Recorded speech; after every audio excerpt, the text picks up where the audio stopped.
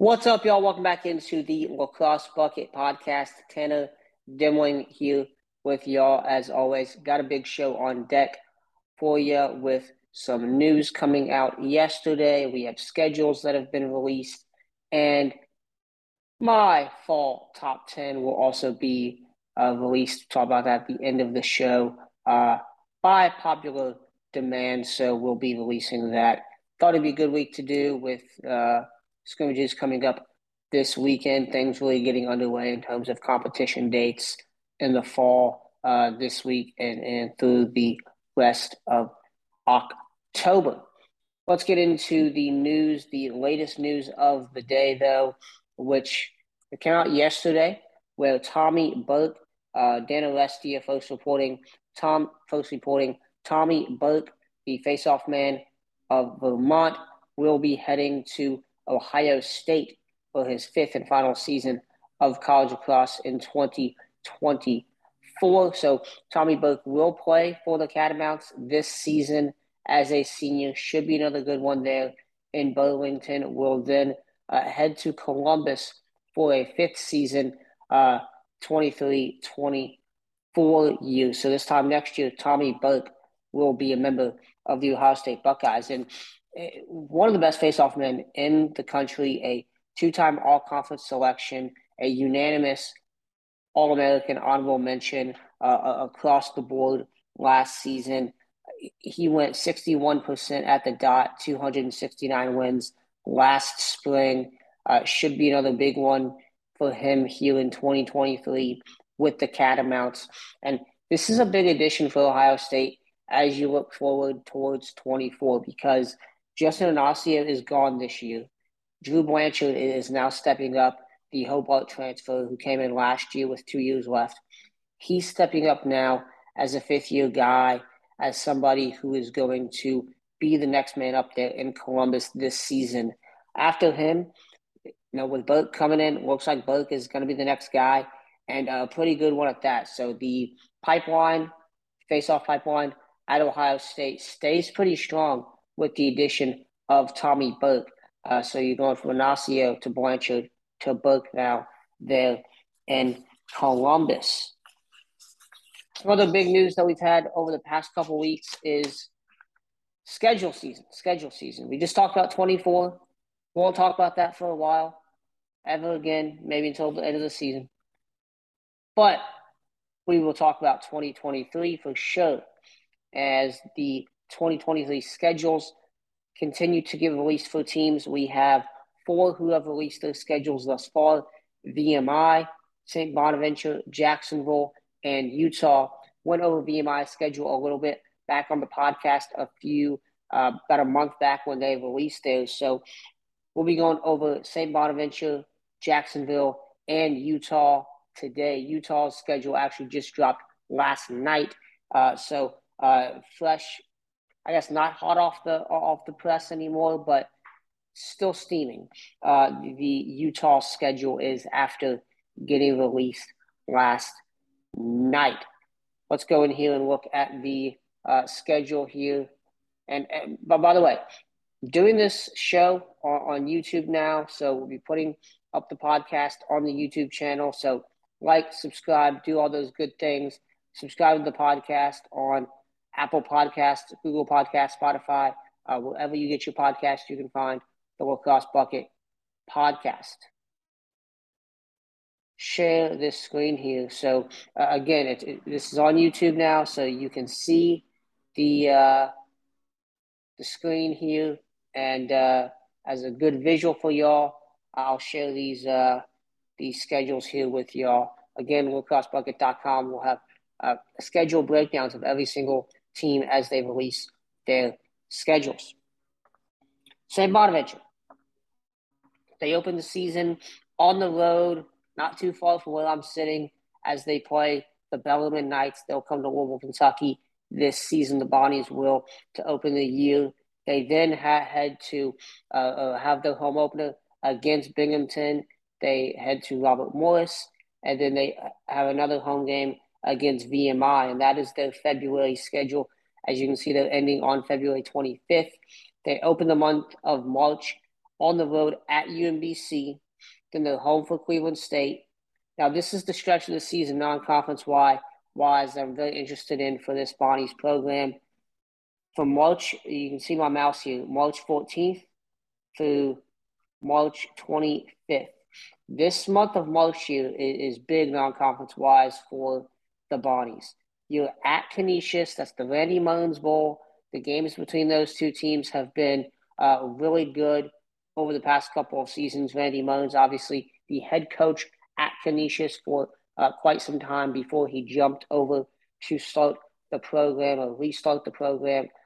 They're at St. Bonaventure. They've done a tremendous job thus far, making the MAC season postseason last year, getting that number one seed, winning the MAC in the regular season. Obviously, failing to get to the NCAA tournament this year, heading into the Atlantic 10. We'll see how that can continue, how this Bonnies team can continue to push forward, continue to progress. Do have a number of areas where they need to find replacements in. So you go to Canisius on March 14th. Then you're at Syracuse in the Dome. That is a hostile environment. That is going to be a tough game there for the Bonnies. Then you're at Marquette, so you got to travel to Milwaukee there on the 25th. And let me check my calendar here real quick. I believe that this schedule, if I'm not mistaken, these are 2-week games. Yes, so the Syracuse game is on a Tuesday, and that Marquette game is on a Saturday. So you will have a Tuesday game against Marquette, Tuesday game against Syracuse, and then travel to Milwaukee to play Marquette. That's a heck of a travel week there for the Bonnies. We'll see how they do there. You get into, and like I said, that stretch of the season, very intrigued as to what that's going to be for the Bonnies non-conference wise. Now, when you look at the conference play here, you open the season on the road at Hobart. Okay, that's your conference opener in the Atlantic 10. They then host St. Joseph's at UMass, at home against High Point, and you end the season on the road at Richmond. St. Joseph's and Richmond, from my point of view, are the top two teams in the Atlantic 10 right now, looking at it from here sitting in October. And St. Joseph's brings back practically everybody from a team that almost beat Yale in the first round of the NCAA tournament last year. Richmond, they do lose some pieces, especially on defense, lose some top offensive guys, but this is a Richmond program that's been pretty consistent. I expect that consistency to remain. They still have Zach Magoo and some of those guys back. They get Trent Granger, the face-off man from St. Bonaventure, to transfer in, and that's a good 1-2 punch there with Jared Chenoy and Trent Granger there at Richmond. Probably the best face-off duo, I should add, in the A10. Zach Cole is St. Joseph's face-off man, the best in the country. So for this A10 schedule, I've circled a couple of dates here. April 1st is your opener. And the second to last game of the season, the April 22nd. I think those two games for St. Bonaventure, if you want to make the postseason, you're going to have to win one or both of those games. Hobart and High Point, I would assume, are right now, going to be fighting for that fourth spot along with UMass for the A10 spot. I see St. Joseph's, I see Richmond, and then underneath that, I see UMass, your Hobart, your High Point, and the Bonnies being there at the last there with some of the pieces they have to replace. So Hobart, High Point, I see those two most important games for St. Bonaventure here in the 2023 season. Now, let's move to the Atlantic Sun. We move from the Atlantic 10 to the Atlantic Sun, where the Jacksonville Dolphins released their schedule back on October 3rd, and just beginning of this week on Monday. And this is a Dolphins schedule that I took a look at this. I take a double take, and I just smiled. So the Atlantic Sun schedule we've known about for quite some time. They've released it back in, I want to say, when they released this? They released this back in July. I believe it was June or July. July, late July. They released it. I like how they did that. Fantastic. Ted Gumper, the athletic director, commissioner, the ASUN, done a fantastic job with lacrosse, and love seeing the schedules released in July.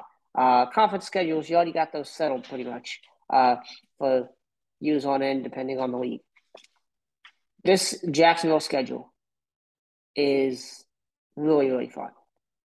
So remember last year, Jacksonville, they were known for the win over Duke, the win over Denver. They beat High Point and Richmond in SoCon play. They fell in the SoCon title game. They also opened the season at Johns Hopkins at Homewood, almost beat the Blue Jays. Good defensive battle for Hopkins to start the season there. Jacksonville, they welcome in Johns Hopkins to the Rock on February 4th. Very smart of Hopkins to be going to Florida in February. Much better than Baltimore during that time of year. This is going to be a big game. This is a big game. And also what's a big game is the next week. So you have Saturday, February 4th, home against Johns Hopkins. Then you go Friday, February 10th, at home against the Duke Blue Devils. Those two games are huge. Back-to-back weeks against blue blood programs. Hopkins, we'll see what they look like. Duke, I expect them to be, talk about Duke here in a second. I expect them to be a top 10 team once again, a championship weekend contender, obviously. Big way to start the season for Jacksonville. You then go at home against Marist, and then you're on the road in North Carolina to play High Point, but not at High Point. You're playing them in Charlotte at the Crown Lacrosse Classic. Duke, Hopkins, High Point, the three big non-conference games to circle with this Jacksonville program. As far as the ASUN is concerned, Jacksonville is the top dog. Jacksonville is the favorite. That's not going to change. And my mind will not change on that as we reach the season, even throughout the season. We'll see how things end up. But Jacksonville is bar none the best team in the ASUN right now. Dylan Watson in there, Max Walbaum back. They've got a bunch of dudes back on defense. This is a team that and defense that was one of the top 10, in goals allowed last season. This is a defense that was very stellar. Chris Posanski, the defense coordinator, has done a phenomenal job there.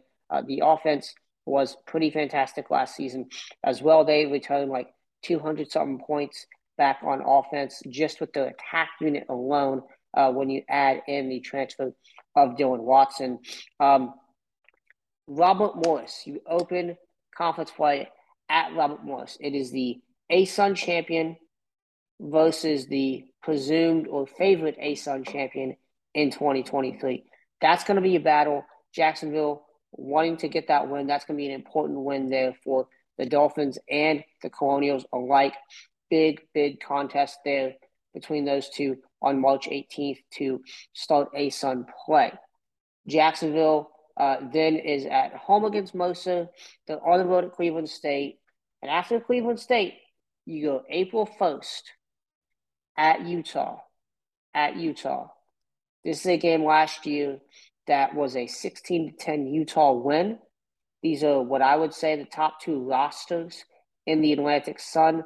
I think this could very well be a ASUN championship game preview. This is going to be a fun battle. The battles between these two have been fun before. Now they're conference opponents. Let's see how this one rocks. I'm very excited for this battle. April 1st at Utah, Jacksonville, Utah, in Salt Lake City, the southernmost Division I program versus the westernmost Division I program. That is going to be a fun one. Jacksonville will then be at home against Queens, at home against Detroit Mercy. They're at Lindenwood. I know the folks at Lindenwood are very excited about that meeting and what that game could mean crowd-wise there in St. Charles, Missouri. Lindenwood Queens, remember, moving up from Division II this season. Jacksonville is at home against Air Force. That's another big-time game in the ASUN. And then you're on the road at Bellarmine here in Louisville to end the season. A very exciting season for the Jacksonville Dolphins indeed. Now moving to Utah. We don't have to say much about Utah, ASUN-wise. I mean, we know. Let's go over that real quick. What are the top two games here in the ASUN for Utah? Oh, yeah, that's right. We just talked about it. Jacksonville and Utah. But this is very interesting here. Utah is at home against Jacksonville on April 1st. And then they're on the road at Robert Morris. It's the Andrew McMinn Bowl. Andrew McMinn, the head coach at Robert Morris for a number of years, came to Utah ahead of last season. This is a rematch of the ASUN championship game from last year. Very excited about this matchup. Could be an offensive shootout. Could be a Utah drubbing. The regular season was the latter last year. The former was the ASUN title game. So who knows what we'll get between these two teams. I think Utah's the better roster. But again, a heck of a weekend back-to-back. And I'll say this, Utah, I don't know, like, did the ASUN flip a coin and say, Utah gets the one end of the stick? You're at Air Force, which is a good team there, and then you are at home against Jacksonville, and then you're at Robert Morris. And you play the other three top teams in your league back to back to back. That's the tough stretch for Utah, and that's just the stretch for me that I'm really circling when you look at the ASUN play here for the Utes. I think they're much better than everybody, just like Jacksonville. I think Jacksonville and Utah are much better than everybody else in this league. They should. They won't. I don't want to say they'll breeze through it because there were some slip ups last year. They weren't undefeated, but there were some slip ups, some close games. But should be a decent season here for Utah. Once again, should be able to take care of business in the ASUN. Utah, Jacksonville, RMU, Air Force, my top four teams in this league at the moment. Now, looking at Utah's schedule as a whole, they start the year at Denver. And this is a game I have written here, was a one-goal game in 2021, 8-9, or 9-8, I should say. Denver win. And then I believe it was 12-11 or something like that this year as well, this past season as well. So this is a game that Utah has come very, very close to winning in recent years. They've beaten Air Force, who is the other Western power out west. If they beat Bill Tierney in Denver, I really think you can say this program has arrived. And granted, Denver hasn't been the best. They've not been 2015 level since 2015. They've been very good. Last year, notwithstanding, Denver really wasn't that a phenomenal team. I think we should see. The jury's out on what to expect of Denver this year. It's Bill Tierney, still a great coach, one of the best of all time. They got a good roster. We'll see how this one goes. But Utah, Denver, very excited. That first weekend of college lacrosse will be February 4th. And that's a heck of a battle that we're going to have on our hands out west once again. They are then at home against Marquette. The Utes beat that Marquette team last year. Then you're also at home versus Vermont. Utah is the westernmost Division I program. They will have the northernmost program and the southernmost program come to their front door next season. Utah went to Burlington last year and played Vermont in one of the better mid-major matchups of the season. They got a win over the Catamounts, and this was a game that last year was very, very good, a hard-fought battle between these two teams, part of Vermont's slower start than many expected for the Catamounts. I wholly expect this game to be a good battle once again between these two, Utah, Vermont. Now, the interesting thing about this schedule, so you look at, you got Denver, you got Marquette on there, you got Vermont. Okay, very normal, pretty much in line with what you had last year. Before you start conference play, you go at Hopkins, at Rutgers. Rutgers, we'll talk about here in a minute. They got a lot of transfers in there. They returned Ross Scott, Shane Knobloch. We'll see who starts in Cage. A lot of guys back for this Rutgers team, but a lot of holes. Point being, this is still a top 10, top 15 Rutgers team. This is going to be a battle. This is going to be a big game. It could be a statement win for Utah if they get that. Johns Hopkins. Again, I'm kind of out on what Hopkins is going to be at the moment. I think they can be good. We'll see how things go. But at Homewood, at Rutgers back-to-back, before ASUN play, that's a pretty good schedule. That's a pretty good stretch there for Utah, no matter what those programs are. Those are Big Ten teams. Hopkins is a blue blood. Rutgers just is coming off a Final Four run. So very notable road games there for the Utes in 2023. All right. Time to move on to Tanner's top 10. Have had a lot of requests for this. Who's your top 10 in the fall? When are you going to put out a way too early top 10? Finally, we have shown it here tonight on the Lacrosse Bucket podcast.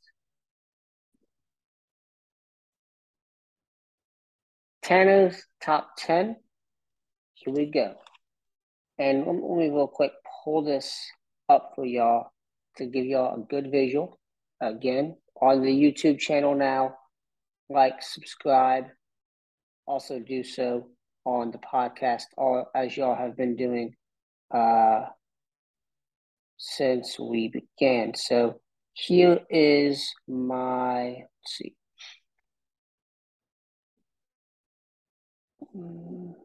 How do I get this on you?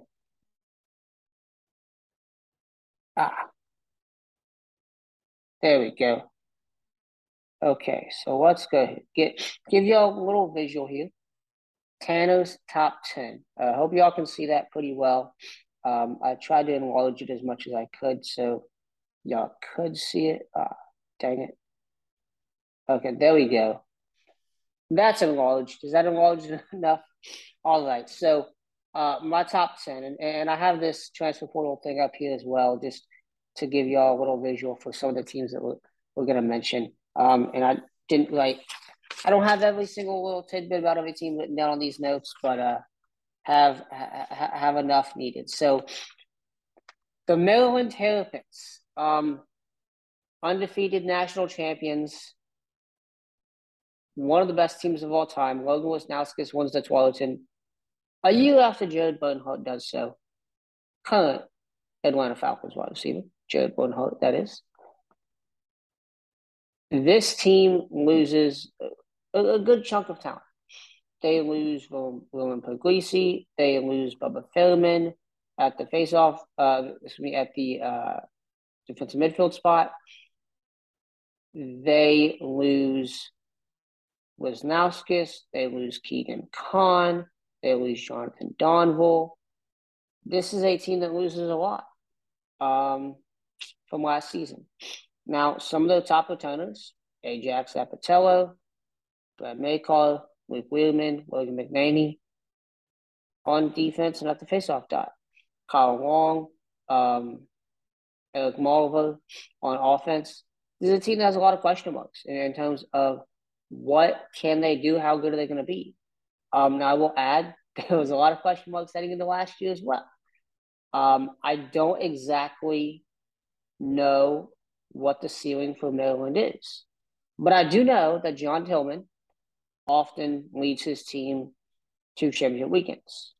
I do know that Maryland typically reloads better than any other program in college lacrosse. They are the Alabama football of college lacrosse. Or Georgia, you could call Maryland, Alabama, Virginia, Georgia, whatever. I'm good with that. But Maryland still, I mean, this is John Tillman we're talking about. This is the Maryland Terrapins. This is Maryland because this is the team that has made championship weekend like almost every year for the past 7 or so years. I mean, this is a full seasons, I should say. This is a program that has done nothing but be successful. This is the most successful program of the last decade and of as we start the 2020s of this decade. Um, yeah, it's hard not to argue for Maryland number one. Now, are they going to end there? I don't know. Are they going to be the national champions again? I don't know. They certainly could. I wouldn't bet against them. I mean, if you're asking me, Maryland or some other team, who has the best shot of making championship weekend, I'm gonna take Maryland 10 times out of 10, twice on Sunday. I mean, this is a team that a program that consistently wins. I don't know how you can't put them number one after the season they had, even with all the people that they lost. Um, so I mean, this is just a good program all around. A great coach in John Tillman. Um, they got both Bone Hearts there as the defensive and offensive coordinators now. We'll see how things go, but I like Maryland again this season. Now, this season, I will say, is more wide open. And a lot of these picks here that I have for my fall top 10, I got no clue if these teams are actually going to be there when all is said and done. There's a lot of question marks here. I think this year is pretty wide open. Number two, though, is Virginia. And Virginia last year, I think their only fault was not beating Maryland. Like the only fault was they were not Maryland. Um, I think this team, they dealt with some injuries there. Peter LaSalle at the faceoff dot, but he's back. You had the losses to Richmond, to Duke, and twice to Maryland. That's not bad. And yes, I know the Richmond Red never lost to a team in Virginia since 1979, Washington and Lee. Yes, that's a great streak. But if you look at it, not that many teams in Virginia before Richmond came in. Just saying.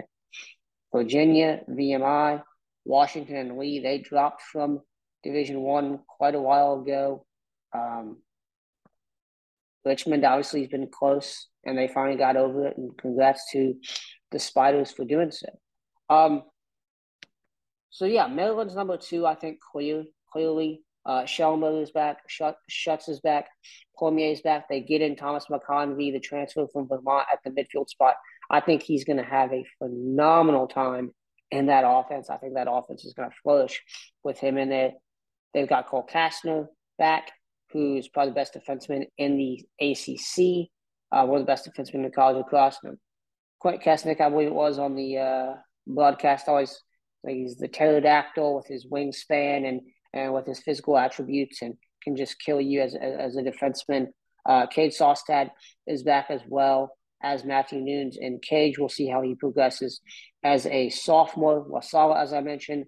I think the only two questions for this team are one, I do want to see what the rope unit is going to do, because they did, losing Jared Connors, they didn't have maybe that like X factor guy that consistently on a consistent basis that they did a year before, the years prior. So I mean, we'll see that. Defense did kind of drop off as the season went along. Now, granted, like they did play Maryland twice. If you remove those two games, maybe it wasn't as bad, but still, the defense drop off was noticeable. Not as bad as another team we'll talk about here in a second, but was noticeable. Can they get that going? And then health is, I mean, LaSalle was hurt for the time. They had a number of guys that fought through injuries last year. So Virginia Cavaliers number two. Number three, the Cornell Big Red. CJ Coast could be a Tualatin candidate. I mean, he's that good. Was that good as a sophomore or first year sophomore. Shame on the Ivy League for making those a thing, but first year sophomore last year for CJ Coast, and had a phenomenal year leading this offense. He'll be back, as well as Chase Irwin and Cage. Gavin Adler is the best defenseman in the Ivy League. I'm a big Will Bowen fan. I'm a big Will Bowen believer. I think Gavin Adler, could win the Schmeiser next season. He's that good. He was that good last year. Returning him and his production and what he can do defensively, I got a really good feeling about Gavin Adler and about this Cornell defense, what they can do next year. Health slash depth, I have mentioned here in 2022. So they had some injuries last year. They had played some guys. Aiden Blake was out, most notably. He midfielder for a good chunk of the season. They had a number of injuries, especially at the midfield. They had to play a lot of guys that maybe otherwise wouldn't have gotten that run. So they now have experience. They have championship weekend experience. They have NCAA tournament experience. They have Ivy League experience. That's crucial. That's crucial. Now, certainly you want to see them stay healthy in 23. But they have that depth, and they showed it last year, and we'll see how that. I think that plays very well into Cornell's favor in 2023. Excuse me. Face-off situation. Jack Kaskinen comes in. Last year, Angelo Petrakis up and down. I'm very interested to see what that face-off situation looks like, if there's a change made, if they go a two-pronged approach or not. We have highlighted here now the Princeton Tigers. This is a team that shocked me last season, I'll say. They lost Michael Sowers, lost some other pieces. McCarthy lost some other guys on that offense. I was kind of questioning, okay, what exactly to expect from this Princeton team? You knew they could be good, but how good? Well, championship weekend good is the question. This is a team that, they lose George Bond on defense, the top defender. That's huge. They lose Peters and Cage. That's huge. Eric Peters in goal. That's huge. And they lose Chris Brown, who was their, he really converted to their quarterbacking attackman last season. Let's get this here, the lighting here. We got the sun coming in at an angle here right now, this time of day. Back to Princeton. This team showed depth. This team showed talent all over. Colter McAsee, Alex Slusher, Christian Rondo, and Sam English all back. This is an offense that is going to be pretty dang good once again. This is a defense that, if you remember, they were running dudes in and out like clockwork in that NCAA tournament game against Boston U. They adjusted that defense from the Cornell loss to the Boston U game there. And this team, they freaking missed the Ivy League tournament, made the NCAA tournament, and made championship weekend. That I don't know if you told someone that this time last year, hey, Princeton is going to miss the Ivy League tournament, make the NCAA tournament, and make championship weekend, I do not think they would have believed you. I certainly would not have believed you. This team showed a lot last year. They returned a lot. I'm high. I am super, super high on Princeton. They've got a ton of bodies. They've got a ton of depth at the midfield on defense. Big fan of this team. Another team that I've been a big fan of for a number of years now is Georgetown. Kevin Warren, what they've developed there, the best program, the best team in the Big East by far. Talk to Dordovic. And here's what I wanted to show this right here with Georgetown. So, you lose Dylan Watson, you lose Gibson Smith, you lose Zach Geddes. The rope unit is a question of how deep they are there and how well they can replace those guys. And you also lose Owen McElroy and Cage. Daniel Hinks comes in from Dartmouth. I don't know if he's going to be the starter, but I know it's going to be him and Michael Schaffenberger to battle for that starting spot. Two pretty good players right there. Offensively, you get Tucker Dordovic from Syracuse. You get Brian Minikis, Jacob Kelly, and Nicky Solomon. You get all those guys in. And, this is going to be an offense that's going to have a lot of talent. You have TJ Haley and Graham Bundy Jr. are back as well. A lot of talent here on this team. and the face-off situation continues to be pretty good there as well. I think the thing about this program last year,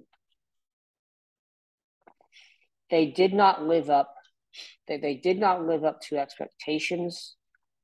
They had some of those good wins. They took care of business in conference. They lose to Delaware, and there was some shortfalls that this team hit last year. I think they can overcome those this year, even with some of the pieces they lose. And still, this is a top 5 team in my mind on paper for sure. I know Gibson Smith's a big loss, but I have confidence with that defensive depth, Woltonovich, those guys there. Another team with defensive issues or defensive questions, Notre Dame. This was a team I went back and forth with Yale, Notre Dame, so like these 3 right here, Princeton, Georgetown, Notre Dame, and Yale, or 4, I should say. These 4, I very much kind of went back and forth on where I should put them in this ranking. And I ended up with Notre Dame at 6. I've had them at 5 here. On this paper, I literally have 6 scratched out, 4 scratched out, 5. I really, and same thing with Princeton. I had trouble knowing where to put this team. I even considered dropping them out of the top 10 and putting them down here with some of these other considered, I would call it. But look, you get Chris Conlon and Fake in on defense. You've got to replace a defense that loses Arden Cohen as well as Jason Reynolds. Your top 2 defensemen from last year, Jason Reynolds being the transfer in from Richmond. And this is a defense that saw a number of injuries last year, and they showed they have guys that can step up. Jose Boyer, Ross Bergmaster, some other guys that provide depth there at pole as well. It's Notre Dame. Jerry Bowden's fingerprints are still all over that program, even though he's at Harvard now. The defense, I'm still like until Notre Dame proves me otherwise, I have to be confident in the Notre Dame defense because of what they've shown over the years and the consistency they've shown over the years at that position. I have to be confident. The Kavanaughs are back on offense. Patton and Chris Kavanaugh, leaders of that offense. Brett Dobson, a really good midfielder there as well. I think the midfield depth and maybe the midfield scoring is where I can see them improving the most offensively. Now, Jake Taylor for his ACL. And this was a big reason why I considered dropping Notre Dame out of the top 10. How good, and we saw how this team struggled and kind of the offense was trying to put pieces together early in the season, and eventually they clicked. And like the snub from the NCAA tournament, I'm not here to debate that, but that it was talked about, right? What is this team going to be able to do offensively without Jake Taylor? He was the top lefty attackman, and once his emergence really helped this offense flourish. He's gone. Now you got in a good, solid freshman class. We'll see if any of those guys can step up and be there. Liam Intamin and Cage as well. I think this is a Notre Dame team that is pretty good. I think they were championship tournament quality last year. Should be championship weekend quality again this year, like they always are. So the Irish have it number 6. 7, 8, 9, 10. We have the Yale Bulldogs, the Duke Blue Devils, the Penn Quakers, and the Rutgers Scarlet Knights. So, Yale, Matt Brandau, Chris Lyons, this offense, Leo Johnson, amazing last year. One of the best offenses in college across. Chris Lyons' emergence throughout the middle of the season. This team really flourished offensively. Defensively, oh man, this was a defense that really, look, I went back and I watched some Yale games a few weeks ago and was really reminded of how much that defense dropped off. And look, I think Michael Alexander, what he showed in the U.S. U21 tournament over the summer, I'm excited for what he brings back to this Yale defense, and if he can help make things better. That defense just did not look like they needed to. I really think this is a defense that has to step up. And I mean, Brian Tevlin also heads to Notre Dame, who was your like top 2A midi. We'll see how Yale does in 2023 defensively, but the defense needs some work. The offense, I'm a big fan of. I'm a big fan of the offense. I think the faceoff situation should crystallize. You saw a number of different guys be there last year. Nicholas Ramsey eventually emerging as the guy, but James Ball also played pretty well against St. Joseph's, I should add. But I think the faceoff situation should crystallize. I think the offense should continue to be as good as they have been. But yes, we'll see how things go. Duke. Can they live up to expectations? Can they live up to expectations? That's been the question the past couple of seasons. And Brennan O'Neill, Andrew McAdoy, this offense has been pretty dang good. You lose Nakai Montgomery. You lose all your fifth-year guys back. You lose a lot of guys. Joe Robertson, I think this is a Duke team that can make championship weekend if they play to the best of their ability. But for me, and a lot of it's on defense, I think the offense, and we'll move here to the transfer side right here. So just here's Notre Dame, who they get in via transfer. Cohen, Fake, Tevlin, Simmons. We'll talk about Rutgers here in a second. Duke. Tommy Schelling, Jamie Zuzai, Will Helm. You got a question mark in goal with Mike Adler graduating. I think the offense should be pretty good with O'Neill, McAdoy, and those guys, and they have talent everywhere, up and down that roster. The face-off situation with Naso, I don't think that's moving at all. And Jamie Zuzai, it's a good 1-2 punch, a solid backup there, coming in there. Tommy Schelling inserting into that offense can be a kind of ex-attackman. There, Dyson Williams also back as well too. So, I just want to see. For me, I just want to see, does Duke put it together like we've seen them do in past years? Does Duke put it together, and can they make that run that they have been unable to in recent years? Can they do it? That's my question for Duke. This is a top 10 team for sure. Can they do it? Penn.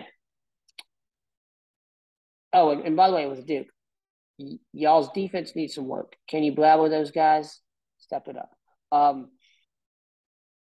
Penn. I thought about putting Penn higher, but ultimately decided at number 9. This is a quarterfinal team from last year. They returned Sam Hanley, a Tualatin finalist. They returned BJ Farrar and some other of those guys on defense. You get back Gagol as well on offense. And, plenty of midfielders that can run both ways. The face-off situation is a big question mark for this team. Who starts in goal is a question mark for this team. But I think elsewhere, they return a pretty sizable production on both ends. Really, when you look at all these teams here, top 10, Penn returns a really good amount, especially among the Ivy League teams. Penn, Yale probably return the most production, I would say. And I'd have to look at a calculation of it. Princeton obviously returns a lot as well as Cornell. But Penn, when you really look at it, probably returns the most of them. But I would say probably is of Cornell, Princeton, Yale, Penn is probably the fourth of that group. So Penn, I'm pretty high on them. I think they're going to be a good team again this year. We'll see how things roll for them. Rutgers. Ross Scott is back, led the way as their ex-attackman last year. You have Shane Knobloch back as well. This is a team that I think is still going to be pretty good. Dante Kulis, a freshman last year, that should step up. You also have, what's his name? David Sklock coming back from injury. This is an offense I have a lot of belief in. Defensively, what they do is another question. And we'll move here to Rutgers on this transfer portal page here. Well, John Jones, Zach Conley, both coming in on the defensive end. Ryan Decker, Noah Daniels, John Miller, also two-way player. I think with Jones, Miller, Decker, and Daniels do a lot to help this rope unit, which has been pretty good in recent years, to keep that going, to keep that NASCAR offense going.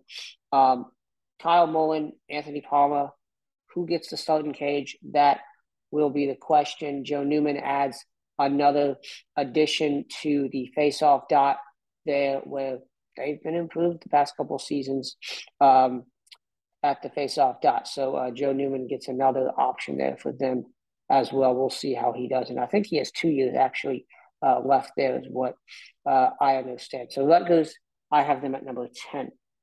Now, Ohio State, Delaware, Harvard, North Carolina, Jacksonville.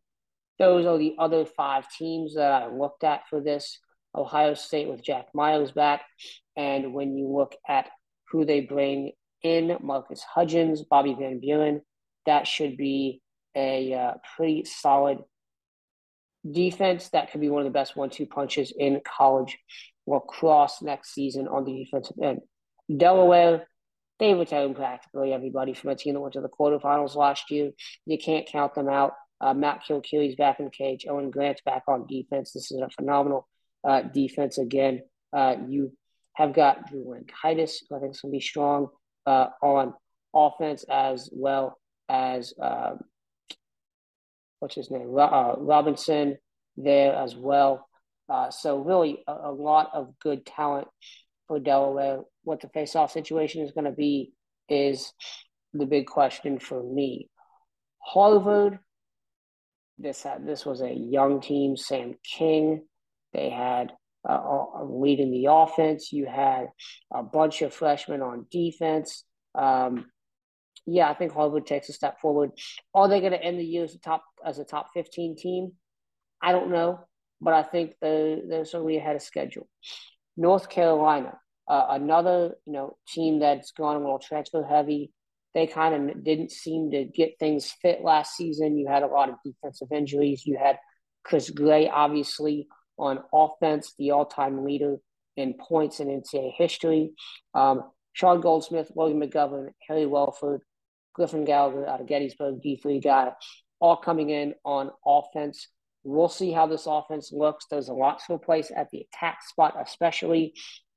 They had a really solid freshman class in there last year, so we'll see how this thing goes. JT Roselli, the LSM from Marist, and Andrew Geppert, the defenseman from Brown, I think give a good, very good veteran additions to that defense that should help that thing grow up a little more than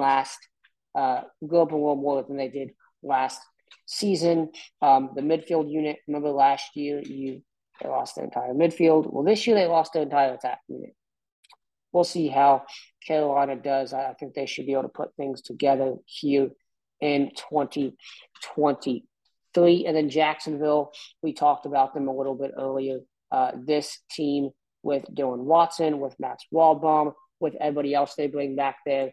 This is a team that is the favorite to win the ASUN. This is a team that can win an NCAA tournament game, I believe, given the opportunity. If they make that, and if they win the ASUN, they will certainly be going there. So Jacksonville, a team I'm really high on, a team I think is going to do some damage again this season. And John Galloway keeps progressing and building things better and better down there in Duval County. All right, folks, that is it for today's show. A bit longer than usual with the fall rankings and everything along with that. But as always, thank you all for tuning in. And don't forget to like and subscribe to the video. We're on YouTube now. Also, subscribe to the podcast on Spotify, Google Podcast, Apple Podcast, wherever you get your podcast. Leave a 5-star review. LacrosseBucket.com, where it's always lacrosse season. You can connect with us on social media at LacrosseBucket on Twitter, Instagram, and Facebook.